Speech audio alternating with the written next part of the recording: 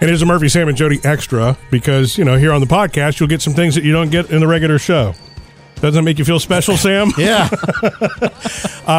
So the girls, as you know, are back in school, which is homework time. Our oldest, Taylor, 15, she's in the 9th grade and is already, everything she's in is advanced, which is fantastic for her. Not so good for us. It's a challenge for helping with homework because there's so much stuff that I just don't recall. Right. And so is it algebra? It's algebra 2 that she's in this year. She's a math or 2 ahead, which is wonderful. Again, she's always been able to do that. And I'm like, so impressed. Wonderful. Is that how they refer to it? She's a math or 2 ahead. At least one science.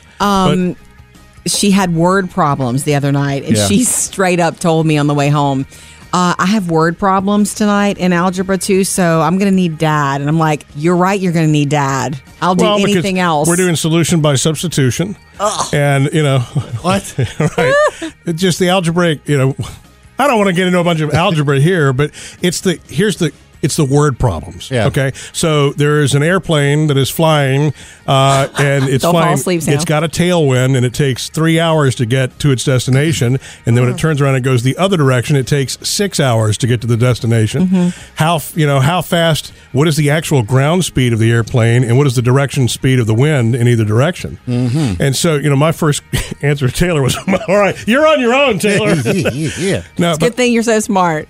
But she understands. She really gets this, probably because she's studying it now. I had to Google it again. Yeah. Because there was no way for me to. Now, thankfully, I was able to Google solution substitution airplane flies in direction with tailwind, and boom. What did like you get, magic. though? You got the formula or how to figure it out? Yeah. And my question to you is, though, do you give her that or do you help her reach that herself?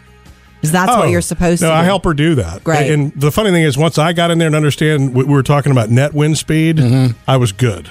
Yeah, I know, right? So, I've done that before with Jackson. You Google it, and it tells you how to do it. I just like, okay, let me read through it first.